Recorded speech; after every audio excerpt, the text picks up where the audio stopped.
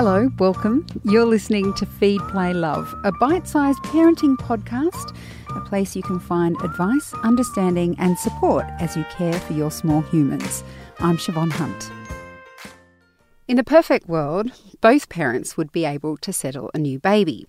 In the real world, one parent will often be doing it more than the other, leaving the burden on the one who's getting up to feed or look after the child, and the other one feeling a little bit useless. Jo Ryan from BabyBliss is here to help us sort through it. Hi, Jo, how are you? Hi, well, thank you.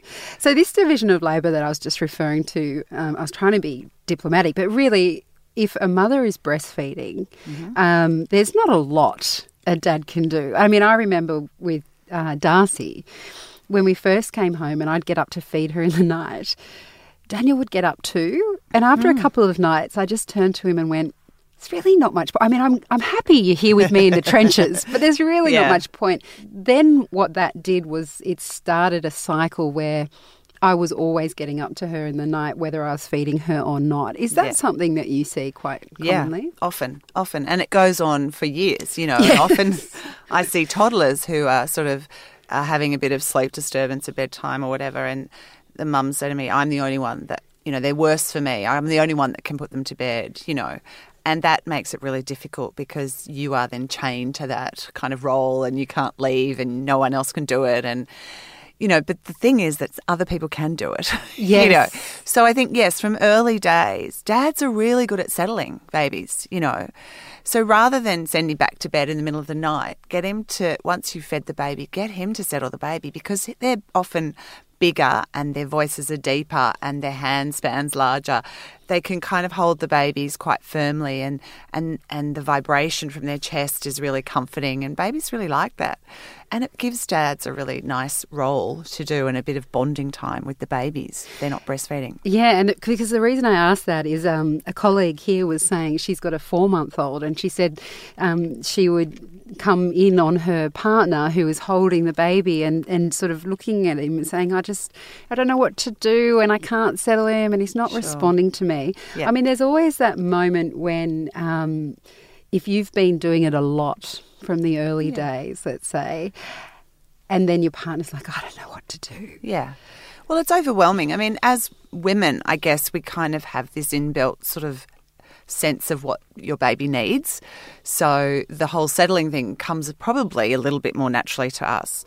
But I think that dads can certainly do it, and you can show them how to do it from the early days, how to wrap the baby and how to comfort them.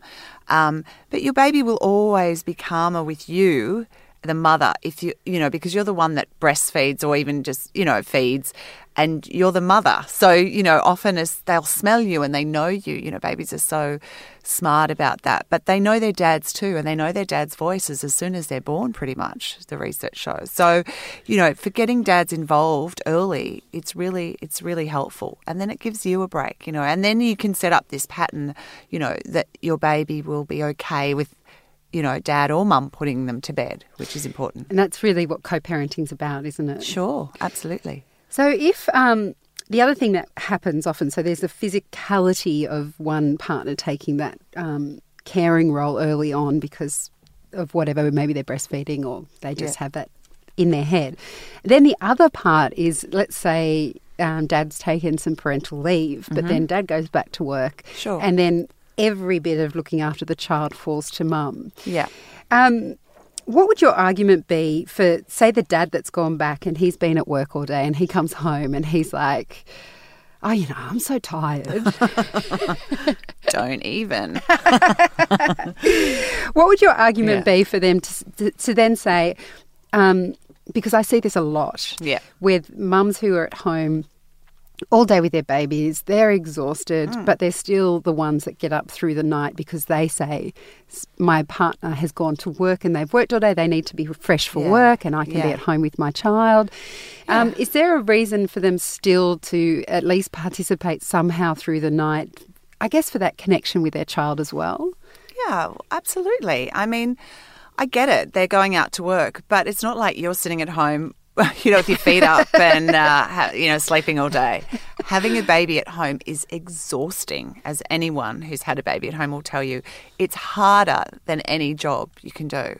And going out to work is, for mums who've gone back to work, it's kind of like that relief. You're getting away, you're having adult conversation, you're kind of you don't have this baby crawling all over you and sucking life out of you, and, there's something. So for men to go out to work or your partner to go out to work, it's nice for them. So I do think that it's totally acceptable that they share in the nighttime. If the baby is not being fed or being fed a bottle, that they could perhaps do that, or some of the settling overnight. I don't think that that's unreasonable to request. And perhaps in the early days or even before you have babies, that should be something that you kind of talk about, so that there's an understanding of how it's going to work, because I think as women we do tend to say, oh, look, I'll just do it because it's easier.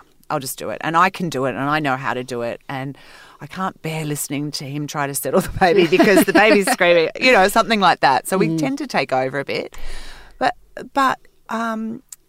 it's okay if he does it differently. It's okay if they do it differently to us, as long as the end result is, the baby's fine and the baby's happy. It doesn't really matter. So I think sometimes we need to let go a bit of the control that we have over that situation, and that we want it to go a certain way or to be done a certain way, and let them find a way that they can do it, that's comfortable to them. We all know there's so much research about how important dads' involvement is for their children.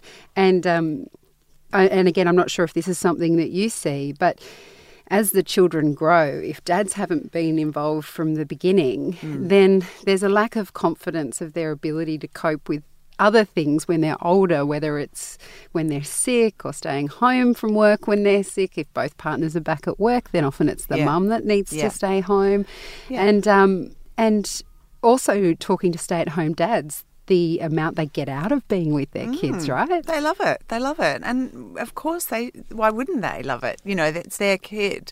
And I think, I find more often now that dads are really involved. I mean, a lot more dads are really involved. And when I first started this business probably about 14 years ago, nowadays I get a lot of phone calls from dad, the initial phone call inquiry from dad, and they're calling from work. Okay, I'm ringing because, our baby's not sleeping. And then often they'll have the day off when I come to visit, to be there and to see the process and to be involved, which I think is great. I think that's lovely. And it helps the mums feel like they're not, struggling out there on their own. But I think it's good for the babies too. Yeah, completely. To be able to, have both parents involved with them, and to develop a really lovely, a lovely relationship with dad, and putting the child to bed, particularly the older child to bed, is a lovely thing to do in the night. And that's something the dads can do, read the stories, pop them into bed and have some nice time with them in the evening. I think that's a really good role. Well, there you go. Dads get involved. I'm sure you want to be, but mums, maybe we need to let them do it a bit more. Sure. Jo, thank you so much for your time today. You're welcome. That's Jo Ryan. She's a sleep consultant from BabyBliss, and we'll put links up to her website on ours later this afternoon if you'd like to learn more. And Jo does do individual consults with families, so you can find out more at her website. Feed, Play, Love is a babyology podcast produced by Elise Cooper and presented by me, Siobhan Hunt. You can get in touch. We'd love to hear from you. Email us at feedplaylove@theparentbrand.com.au. See you next time.